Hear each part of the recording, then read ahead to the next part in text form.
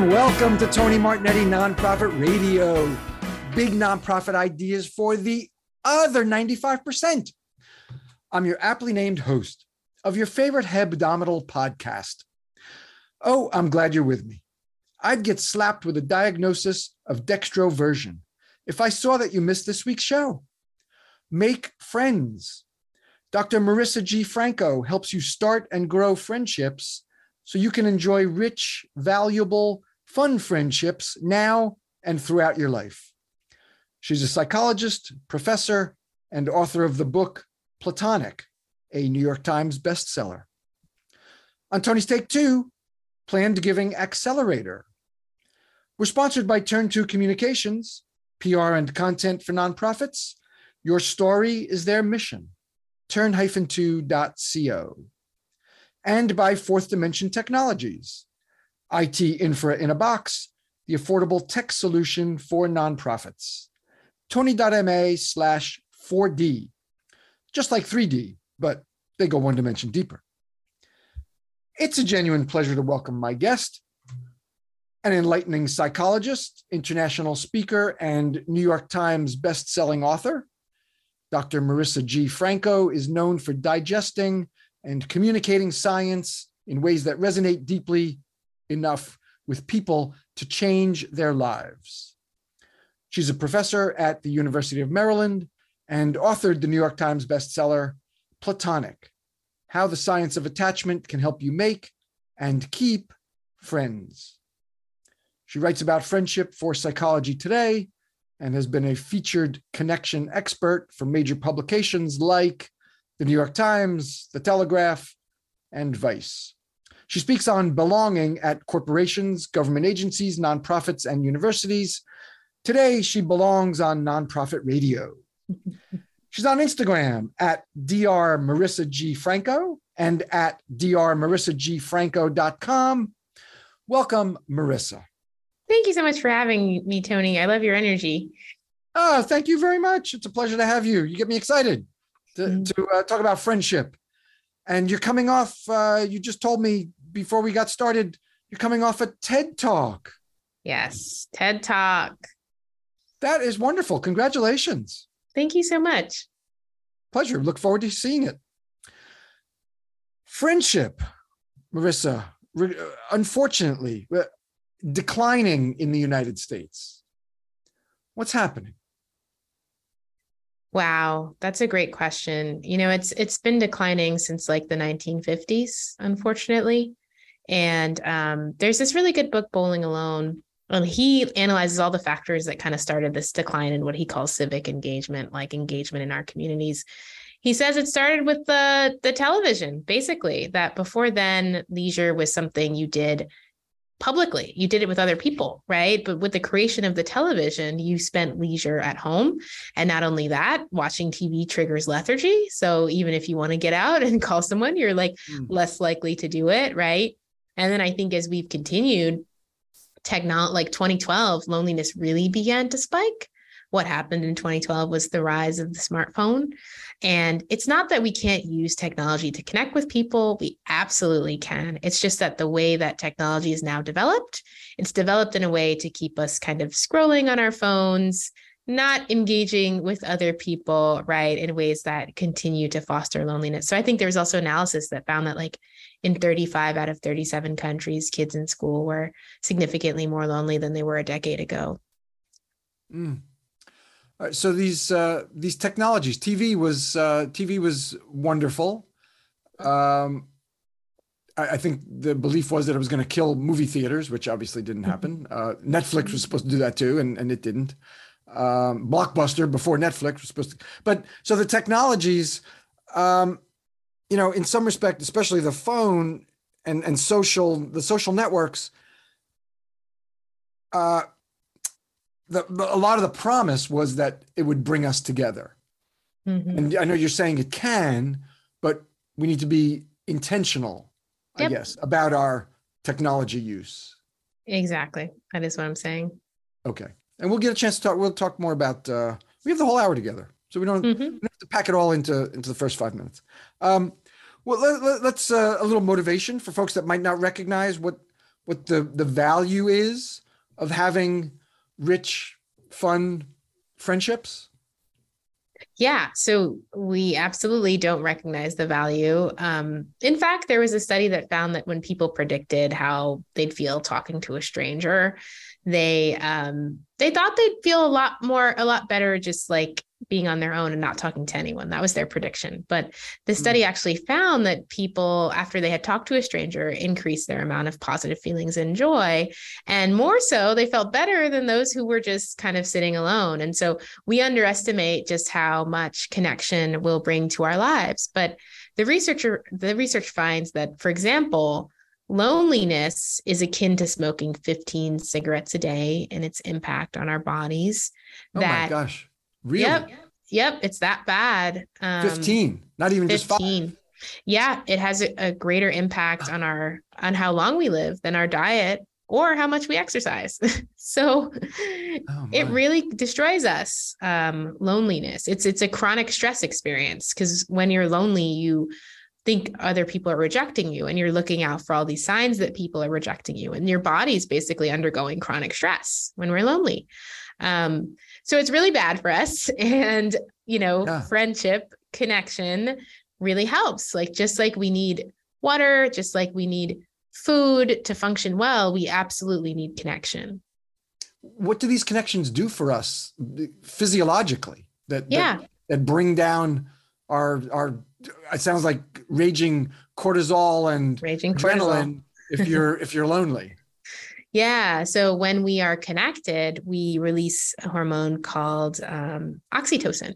And oxytocin is considered a hormone that does double duty. It's also looked at as the fountain of youth, in addition to like the hormone of connection. So it both keeps you young and it keeps you connected, because not only when we feel connected, we release this hormone, but also that, oxytocin actually makes us more friendly. People that have higher rates of oxytocin, they're more trusting of others, more generous towards others. So it's funny. It's just sort of like, oh, the hardest time to make friends is when you're lonely, because of how it affects your brain and how you think about things. The easiest time to make friends is when you're connected, because it makes you friendlier and warmer and more open towards others. So it's kind of like our brain's like sabotaging us a little bit, right? Like when we really need the connection the most, our brain is like, actually, we're going to see everyone as very scary and weary right now and sources of threat. Okay, but we can overcome this. And I think this is where the science of attachment comes in. So I guess this is your work around the science of attachment. Yeah. So as I was writing my book, I found something in the research that basically our personalities are fundamentally a reflection of our experiences of connection or lack thereof, whether we are warm, friendly, trusting, cynical, aggressive, right? These are all predicted by how you've connected in the past. But not only that, those people that had those healthier connections, they develop an internal set of beliefs that fosters continued healthy connection, right? So it's like the rich get richer is kind of what we're saying here. Yeah. These people are what's called securely attached. They had healthy relationships, which makes them go into new relationships assuming people like them, assuming people are on their side, assuming they can trust people, assuming they can be vulnerable to people, assuming people will be there when they need, right?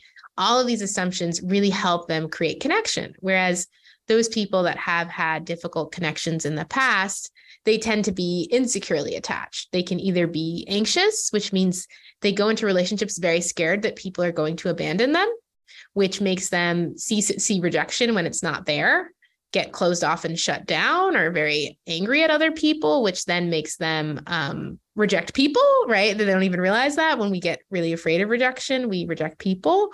Or they can be avoidantly attached, which means because people have broken their trust in the past, they go into relationships with no effort. They kind of just withdraw. They're not really trying at all. They're very afraid of intimacy, right? And these set of beliefs that insecurely attached people will hold on to, that people are going to betray me, betray my trust, or people are going to abandon me, they tend to become self-fulfilling prophecies. They tend to become confirmation biases, where we all look out for signs that those things are true and ignore all the signs to the contrary. It's time for a break. Turn to communications. Their newsletter this week, their newsletter is On Message, hits the importance of gathering different perspectives as you are preparing your communications. They proposed a water bottle image for a national advertising campaign for their community foundation clients nationwide. And that water bottle image didn't feel too good to the folks in Flint, Michigan and Jackson, Mississippi.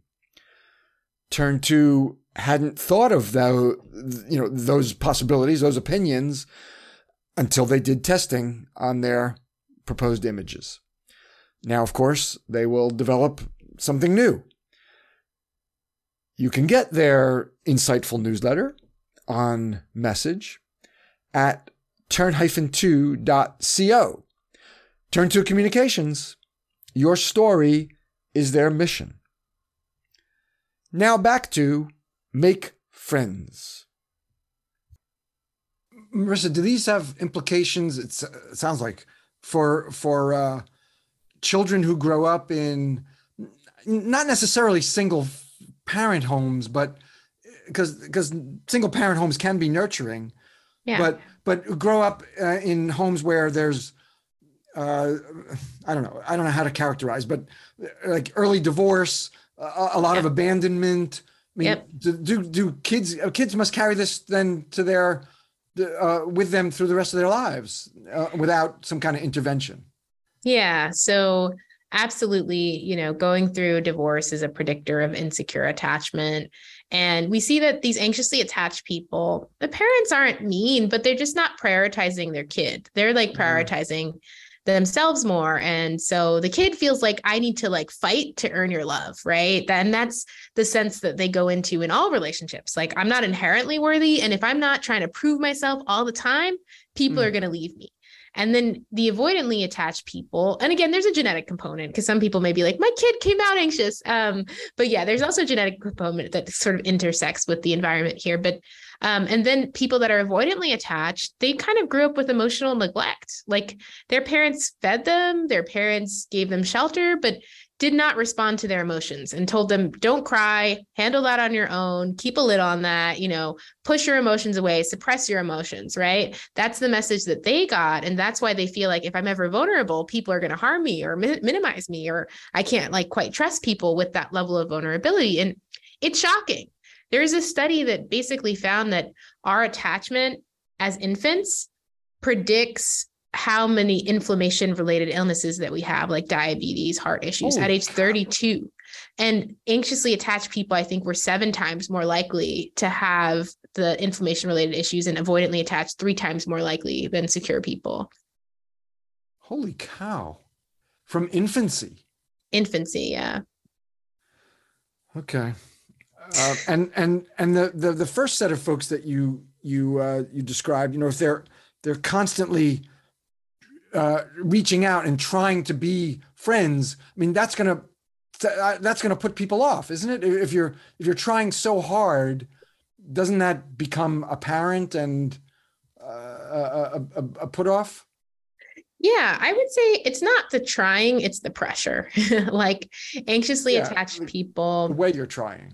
Yeah, exactly. Like if someone pulls away from them, they double down. They're like, you're trying to take your space. I need to get you to like me. Like they tend to try to create friendships with people that aren't interested in them because again, that's what they learned about love. Like you have to demand it, and it's when it's freely earned, you can't quite trust it, right? So I think I describe anxiously attached people when it comes to friendship as high effort, low reward. They put a lot of effort into creating their friendships. They do initiate with other people. They try to maintain their friendships, but their fundamental problem is they feel so rejected and abandoned that they tend to see that when it's not there. And they tend to reject people back, try to get revenge on people. They tend to not be good at letting people have their own lives and their own needs. Cause it's like, you need to do all these things to show me that I'm worthy. So when you need space, right? When you need a little bit of distance, when you're not able to hang out this one time, right? That's triggering my worthiness rune instead of me being able to see that you're a separate person with your own needs and you're not necessarily rejecting me. So that's their big struggle when it comes to friendship. Those are the anxiously attached. Those are the anxiously Talking attached. about the anxiously attached and avoidantly connected. Well, there's yeah, it's interesting. Anxiously attached, avoidantly connected.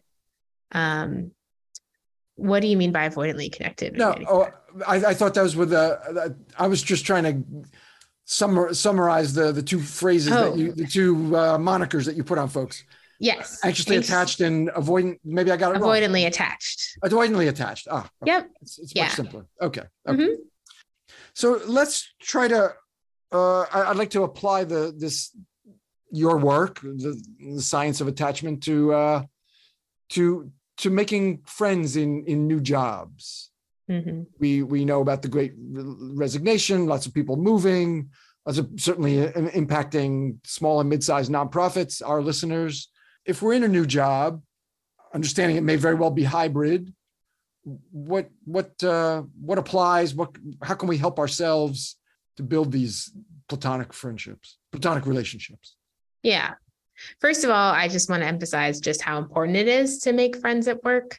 When people rate how meaningful their job is, one of the biggest predictors, even more so than like salary, flexibility, all these objective measures of work, is how connected they feel. Like that's like the biggest predictor of how meaningful people find their work. And there's like studies that look at data from like all these different countries and have people rate out of these 12 domains, which are the most important to you in the workplace. And resoundingly across all the countries, people say having good relationships with other people. So it's critical. I mean, lonely employees, they're more likely to miss work, their performance suffers, less engaged, less likely to be retained, right? Like for us to be happy at work, we need to feel connected, right? It's not just, and I've been through this as myself as a professor at an institution who was like, I love the work that I'm doing, but I don't feel like I belong here and I feel really isolated. And I left, right? Even though I love the work, because that connection is just such an important resource. And, there's research that finds that when we estimate how steep a hill is, when we're with a friend, we see it as less steep, which suggests when we face challenges and we're connected, like challenges at the workplace, they feel less challenging to us. Other research that finds that when you have a break to have a conversation with another person and you come back and you fill out like a test similar to like an IQ test, your score is actually higher because you took that time to converse with another person. These are remarkable outcomes, findings. Yeah, really exactly. Impactful. Yeah. So impactful. So what that means is like relationships don't get in the way of work. They're part of we need to facilitate it. And for us to be performing at our best, we need to feel connected. And so if you want to make friends at work, I think it's similar tips that I share for outside of work, which is assume people like you. Because according to research on something called the acceptance prophecy, when people are told that you're going to go into a group and be liked, even though this is a lie, they become friendlier, warmer, more open. So it becomes a self-fulfilling prophecy, right? So assume that your coworkers want to hang out with you and want to get to know you and want to hear from you, right? Of course, if they say no or they're disinterested, then move along, but make that your starting assumption, right? And then you have to initiate. Because we underestimate that, right? We underestimate. Yep. Underestimate other people's esteem for us. We do. It's called the liking gap. When strangers interact and estimate how liked they are by the other person, they underestimate how liked they are. And not only that, the more self-critical people were, the greater this underestimation. So people like us more than we think. People right? like you. People like you. Stuart Smalley, Al Franken on Saturday Night Live. Yeah. Damn it, people, I'm a good person and people like me or something like that. People like you. Yeah. And then you have to initiate. You have to say like, hey, do you want to get lunch sometime? Or, hey, do you want to have coffee sometime? I would totally love to get to know you more, right? I don't know why we think these things come off as weird. But that's the hard step, taking that affirmative step to say, let's move it to the next level. Exactly. Which is not that big a level. It's just like chatting in the office versus having lunch. It's time for a break. Fourth Dimension Technologies. IT infra in a box. The IT buffet. It's the holistic IT services solution where you choose the buffet items that fit your budget or your IT appetite, as it were, like help desk, security, assessment, planning and budgeting, moving to the cloud, and there's more. You take what you want from the buffet line, leave the rest behind. Fourth Dimension Technologies, Tony.ma/4D. Just like 3D, but they go one dimension deeper. Let's return to make friends. Why do we feel that that's such the hard step to take? Yeah. After the 5-minute conversation that went smoothly and fun. Yeah, I think our fear of rejection is one of the biggest barriers to making friends, but our brains have a negativity bias, which means that when we predict how our behaviors come off, our predictions tend to be inaccurate and more cynical than the truth, right? Like I already told you about the liking gap, but that is a finding that is across the board. There's so many studies that find that people are perceiving us more positively than we tend to assume, right? And so if we can just remind ourselves of this, like people like you, they're less likely to reject you than you think. It gets a little bit easier to reach out to people and say, yeah, I'd love to connect sometime. Okay. And I don't know, am I oversimplifying if I say that people are overthinking, like, should I take the next step? Should I say, let's have lunch? Or should I say, let's get together after work? I mean, are we doing that? Or am I oversimplifying? If I am, say, you don't know what you're talking about.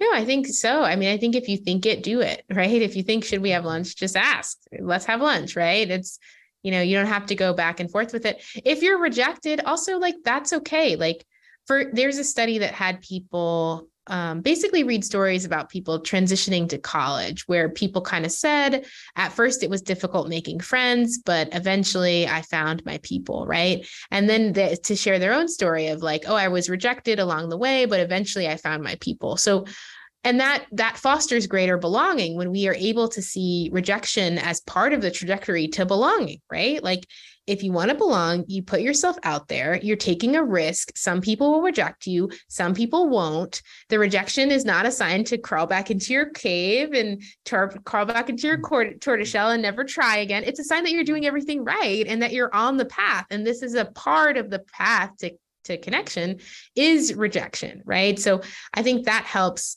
to remember that. And I like to tell people, like, if you've reached out to someone, you've succeeded because you can't control their outcome and you can't judge yourself by an outcome you cannot control. So if you did successfully what was within your control, which is reaching out to someone, like you've already succeeded no matter what they say. Now we're getting into the realm of like value yourself. Think well of yourself. People, keep in mind the liking gap. But it's not a reflection on you. It's it's a reflection on them, or maybe they really are busy for lunch already. Exactly. Yeah. Don't take it so personally. I promise it's not as personal as you think. And the more you take it personally, there's a theory called the hypervigilance for social threat hypothesis, which is really clunky, but it's just the meaning of it is that the more that we assume we're going to be rejected, the poorer our relationships will be. Because when we assume we are going to be rejected, we engage in antisocial behaviors, right? I'm not going to reach out to you. I'm not going to try to connect with you. I'm not going to be vulnerable with you. I'm not going to show affection towards you, right? Because I'm assuming that I'm going to be rejected. Thank you for defining that too, because we have jargon jail on Nonprofit Jargon Radio. jail. I'd hate to have thrown you in jargon jail, but you defined it. Okay. Yes, happy. So is there anything else about new employee, new workplace, that advice that you have? Yeah. Or maybe hybrid advice with, I'm not going to get to see these people live for several weeks. Yeah. Yeah. I think setting up a regular time to meet is a really good idea because you're not going to just kind of bump into each other. Like asking people, oh, are you open to just like a weekly catch up or a biweekly catch up? Right. And the other thing is when you do catch up, like stop talking about work. Like if you, there's a study that found that the more time you spend with your colleagues, the less close you feel. And that is really weird, right? Because the more time you spend with your work colleagues, the less connected you feel. Exactly. Yeah. How can that be? So my theory is that, typically we spend time together, it fosters connection, but at work, we spend time together and we're only showing this work side of ourselves. So it's like, you only know me as like an employee. You only know my ability to fill out this data sheet. And that's all we're talking about. So I think it's really important if you want to make connections at work, like stop talking about work, tell them about who you are. I think some people think it's like risky, but like, there's so many things you can share about who you are that are not risky. Like, what are your hobbies, interests? Like, what is your community like outside of work? Where have you lived before? What are you learning? What media are you engaging in recently? All these things that you can ask people about when you're first meeting them, maybe not in a work setting, but something social. I mean, people want to tell their stories. Where, like you said, where have you lived? What have you done? Are you married? Do you have a partner? Do you have children? Yep. Where's your family? Do you, all that stuff. Yes. What about new town? If you've relocated recently, special advice for a new place to live, or someone who's maybe I don't know how many listeners this applies to, but a nomad perhaps on the road a lot. Yeah. Yeah. So I think people move to a new town and they're like, I hope to make friends. And I want to tell you, do not assume it's going to happen organically. Just don't. Like friendship in adulthood, it doesn't happen organically. People that think it does are actually lonelier 5 years later, according to one study. Whereas people that see it as happening based on effort are less lonely 5 years later. So my suggestion for you is thinking about something that you're interested in and pursue it in community with other people, right? So I love learning different languages. I could take my Spanish class. You could do your hiking class, your improv class, your meditation class, your, whatever it is that you like, and your class at the university. I think a lot of retired folks do things like that, right? Because then you're setting yourself up to see someone in a way that's repeated over time. And that does two things for you. First of all, when you see someone in a repeated way over time, we have an unconscious tendency to like them more. It's called the mere exposure effect. So mere exposure effect. Yep. And so when researchers planted women in a psychology lecture, they found that students liked the woman who showed up for the most classes 20% more than the woman that didn't show up for any. They didn't remember any of these women. But we also find something called like the anticipation of liking effect, which is the effect that when we think we're going to see people again, we report liking them more than when we're not sure we're going to see someone again. So if I just show up to this lecture and this happy hour, it's a one-off event, I'm not capitalizing on those powerful forces of connection. Versus when I'm joining something that's repeated over time, people tend to be more invested in each other. They come to like each other more. I think another implication of mere exposure effect, because when I was in college, I joined a club to make friends. And in the first club, I didn't feel like anyone reached out to me and I didn't really connect with anyone. And then I quit. But the implications of mere exposure effect is you are going to feel uncomfortable at that first meeting. You're going to feel weary. You're going to feel like I don't trust anyone, right? That is part of the process. Mere exposure effect has not set in yet, right? It's going to take a little bit of time before you feel comfortable and they feel comfortable around you. That's what you say. You're doing the right things. You're doing the right things. You may feel uncomfortable along the way, but that doesn't mean that you're doing anything wrong. But the other tip that I share, because this was my other issue, I show up at this club and I wait for people to talk to me, right? And I don't really try to introduce myself to anyone. And I'm engaging in something called covert avoidance, which is when you show up physically, but check out mentally. You're on your phone, you're in the corner, you're maybe talking to the host, the bartender, right? You're watching the television, right? But to overcome covert avoidance, it's not just about showing up. You have to engage with people when you get there, right? You have to say, hey, my name is Marissa. It's so good to meet you. Like, tell me more about your experience with this club, right? That's the sort of thing that really fosters the connection. It's time for Tony's Take 2, Planned Giving Accelerator. I'm just planting some seeds here. The next accelerator class is going to be starting in March, and I really won't be promoting it until January, February. Well, in January and February, starting in January. I'll have some info then. So just like I said, planting seeds. If launching an planned giving fundraising program is something you want to do at your nonprofit, or if you're interested in it for professional development purposes, your own skill building, Planned Giving Accelerator. I'll be able to help you in for either of those use cases. That's it. That's Tony's Take 2. We've got buku, buttloads more time for Make Friends with Marissa Franco. This has a lot of resonance for a lot of our listeners who are professional fundraisers, and so they're naturally drawn to folks and relationships. Hopefully, otherwise, I think they're in the wrong profession.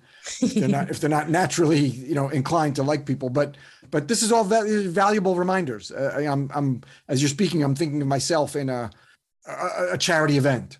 A cocktail party or a dinner or something. Yeah. And there are the folks who are talking to the host, talking to your fellow coworkers. Mm-hmm. No, but you're supposed to be talking to the donors and potential donors to the organization, not huddled with your coworkers for half the time.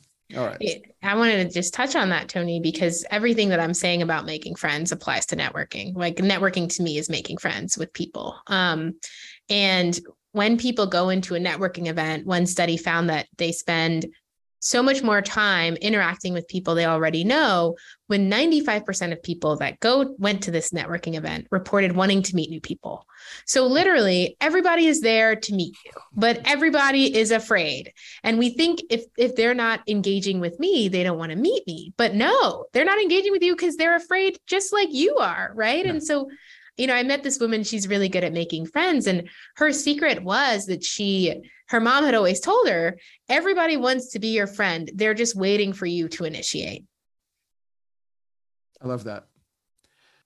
In one of your New York Times interviews, I saw a comment that was a little disturbing, but I'm glad I saw it because I would not have thought of it.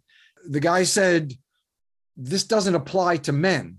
Maybe fine for women, but this doesn't apply to men. And first I thought it was unfortunate. Then I thought some incel sitting in his mom's basement or something, eating tuna helper, scrolling 4chan. So can we help this person? Reassure us that it doesn't matter. You haven't said anything about gender. I brought it up. Can we reassure folks that it applies for everybody? We can engage in the complexities of gender, which is that this person is right. It is harder for men.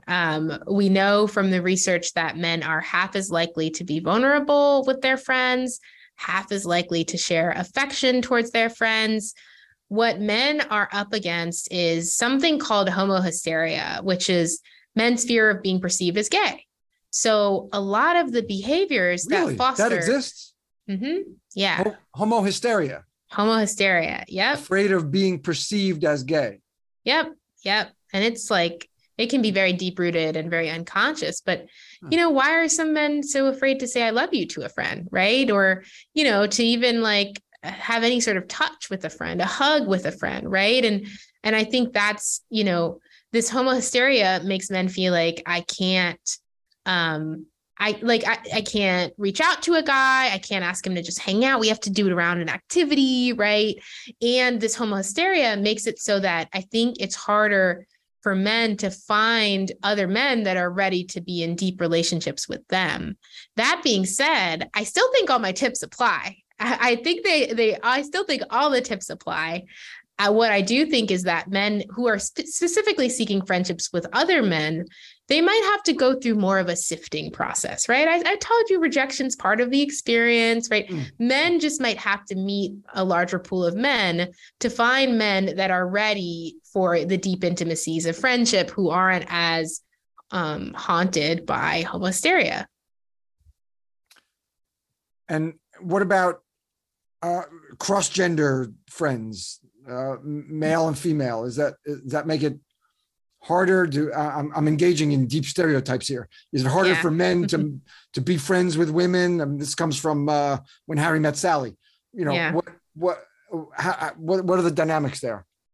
The dynamics are that men very much benefit from being friends with women. Like, the research is mixed on whether men feel closer to their woman friends or their man friends, whereas women in general report that the women in their life are the closest friends that they have. So men, and also men that are friends with women, actually experience more intimacy in their friendships than men that are just friends with men. So I think men feel safer around women in some ways to get really vulnerable in a way that they don't always feel around other men. So these cross-gender friendships really give something to men in particular. And obviously, everybody gets the sort of new perspective that they might be looking for from someone of a different gender, which both genders report appreciating about these cross-gender friendships. We also know, though, that these cross-gender friendships tend to be more fragile. They're more likely to end.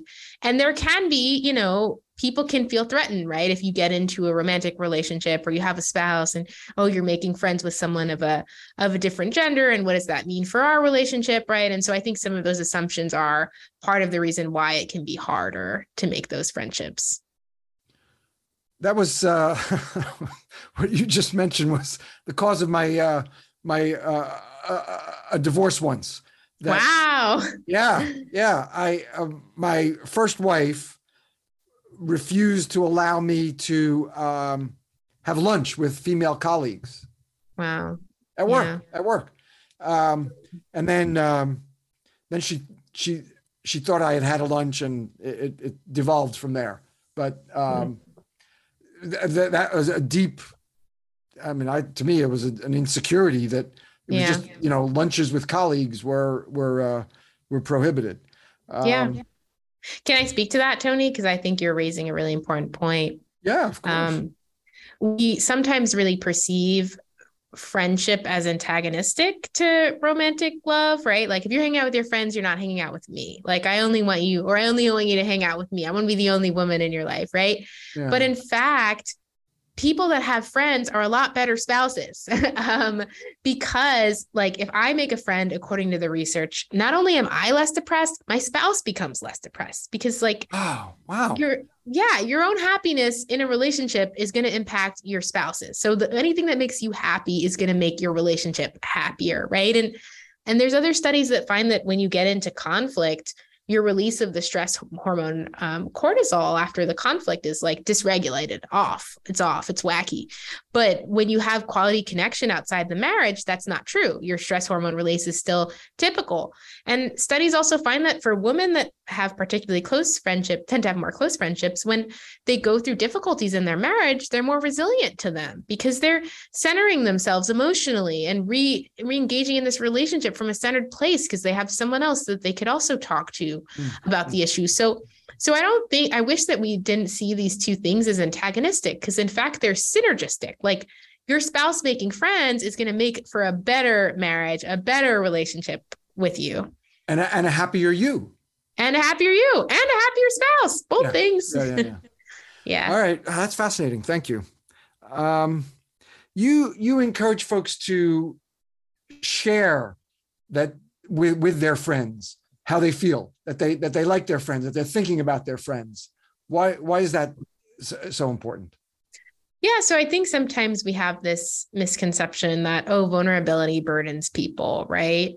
But in fact, the research is sort of like clear that the more you disclose intimately about yourself, the closer that people feel to you, the more that they like you, right? And the more that they disclose back. So it becomes, again, this sort of positive reinforcing cycle.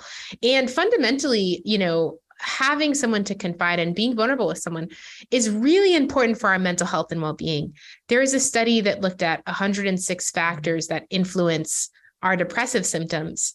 Do you know what the number one preventer was? Vulnerability. Yeah, it was even having someone to confide in. That was the number one. Yeah, right. The number one preventer of depression. And so of 106 out of 106, that's the most powerful one. Yeah. So we need it for ourselves. We need it for our relationships. Like, we need that vulnerability. Otherwise, you're going to feel like I'm friends with them, but they don't really know me, and I don't actually feel that close to them. Listeners are going to know, may even predict what I'm about to say about vulnerability and leadership. That I've always subscribed that vulnerability is a wonderful characteristic, feature of leadership. That you can open up vulnerability about your, not necessarily about your personal life, but about that you don't have all the answers. That the organization isn't where we want it to be, but here's how we can get it there. Vulnerability. Are you able to speak to vulnerability in leadership and how that's perceived by the people who work for that person? Yeah, I haven't read extensively on this, but I know it does contribute to positive outcomes at work. And I also know that as a leader, what you do disproportionately sets the culture and the tone of the place, right? So if you're able to be vulnerable, you literally create an entire culture of people being vulnerable, where now colleagues feel like, okay, this is a norm. Like, leaders are creating the norms. And so the people that are all working under you are all going to feel like, oh, now I can be more vulnerable with other people and I can share more. And obviously that's going to help them create those workplace connections with their colleagues that we just talked about as so meaningful. So that can absolutely trickle down from leadership. Whatever you do as a leader trickles down. So choose wisely. I've been firing a lot of stuff at you, Marissa. What would you like to talk about? Platonic relationships. Yeah, I'm wondering what has you interested in this topic. Okay, thank you. I'm the connector among friends. I'm going back to high school. I'm 60. I still have deep friendships from high school, from college, law school, the Air Force, jobs I've been in. Like, I leave a job, but I still stay in touch with the friends. Because I didn't like the job. It's not that I didn't like the people. So I tend to be the ones. My fraternity, I'm the one who organizes the annual reunion around the spring carnival at the college. I'm a connector. I'm the one, even through, and I don't have children. I'm married, but don't have children. So even through the ages where my friends were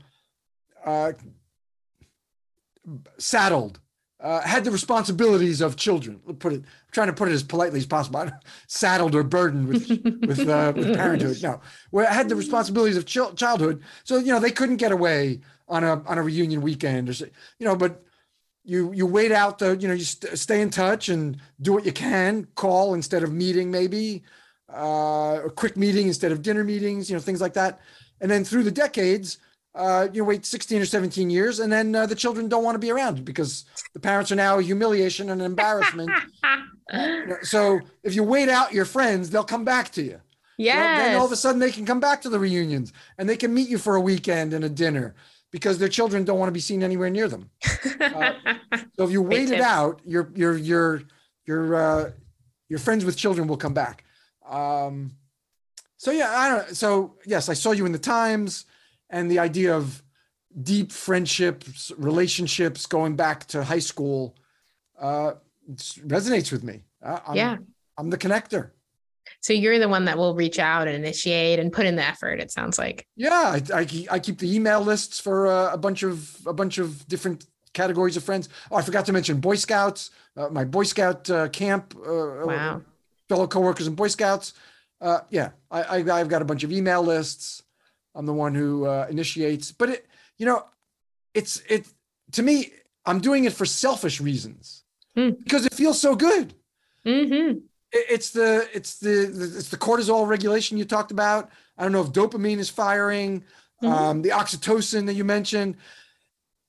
People thank me, but I'm saying I do it for selfish reasons because it feels good to get to see 20 friends together for a reunion weekend and laughing like they can't laugh in front of their families or their coworkers because, we have bonds and we saw each other when we were stupid in college or in high school that transcend, these bonds transcend all our other relationships.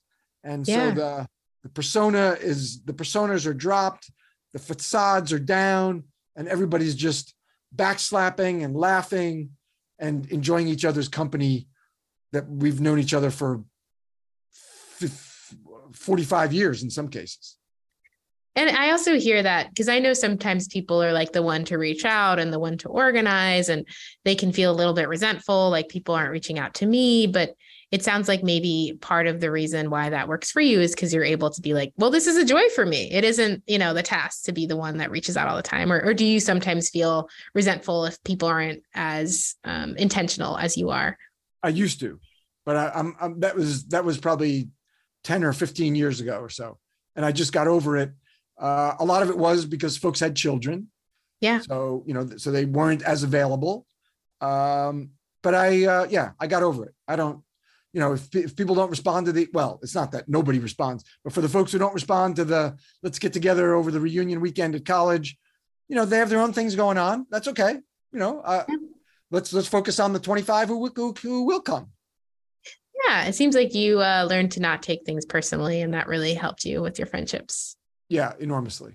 Yeah. That's security. That's the secure attachment we've been talking about. Okay, great. I'm talking to a psychologist. All right, I'm doing my therapy. Now I'm doing my therapy in public here. I want to have my podcast because I love asking questions. I love turning the tables and hearing from people. And we all have so much wisdom inside of us, I appreciate it. Obviously I had a story to tell. Why your work resonates with me, because I believe in deep, rich friendships. The jokes that only we get, that only we know because it goes back 30 years or something, That's those amazing. types of things, those inside things, that it all resonates. My synesthesia is kicking in because I'm getting goosebumps as I'm talking to you. You have a quiz. We should encourage folks to take your quiz at Dr. Marissa. And by the way, Marissa is one S, drmarissagfranco.com. You want to acquaint folks with the quiz on your site? Yeah. So at drmarissagfranco.com, you can take a quiz. It assesses your strengths and weaknesses as a friend and also gives you some suggestions for how to improve as a friend, if that's what you're looking for. And you can reach out there. I do for any speaking engagements on connection and belonging. Oh, you say Dr. Marissa G. Franco. Yeah, that's the DR. Not afraid people will spell out doctor. Okay. You're right. I guess that is I'm being little. It's the lawyer. It's the Air Force, I guess. Dr. Marissa. However you want to do it. Just doctor is Dr. All right. Dr. Marissa. drmarissagfranco.com. But what else? Anything else from the book or from your research, science of attachment? Anything else you want to talk about? You graciously turned it to me. That was very thoughtful. You were very generous and thoughtful that way. What would you like to talk about that we didn't cover? Well, I think, my niece read my book, and one of her takeaways was that for friendship to happen, someone has to be brave. So be brave. Okay. Would you like to leave it there? I would like to leave it there. And of course, my book, I appreciate if you read it. I think you'll really like it. It's called Platonic: How the Science of Attachment Can Help You Make and Keep Friends. It's a New York Times bestseller, or you can find me for more tips outside of this. You can find me on Instagram at Dr. Marissa G. Franco as well. And hopefully we can connect more. But Tony, thank you so much. This was really a pleasure. And I really did enjoy hearing some of your insights, especially because, I'm a little younger than you. So I'm like, what does the future hold for me in friendship? So it's really helpful to hear your wisdom. Oh, thank you very much. I guess I would summarize with wait out your friends. Wait out your friends. Wait out your married wait friends. Out those kids. Wait out your married friends. They will come back to you. I love it. Thank you. And Marissa's book is at drmarissagfranco.com. So that's where you can find her book, Platonic. Thank you, Marissa. Real joy. I got more was. goosebumps. Thank you so much. Thank you. Bye, Tony. Don't leave yet. I have to Okay. I have to say goodbye to everybody. It's time for It's time for me to tell you that next week, what next week's show is going to be. Ordinarily I would, but I'm working on it. I won't let you down again. I mean, not that I have. I'm saying again that I won't let you down. Not like I let you down in the past and now I won't do it again. That's not what I meant. If you missed any part of this week's show, I beseech you, find it at tonymartignetti.com. We're sponsored by Turn 2 Communications, PR and content for nonprofits. Your story is their mission.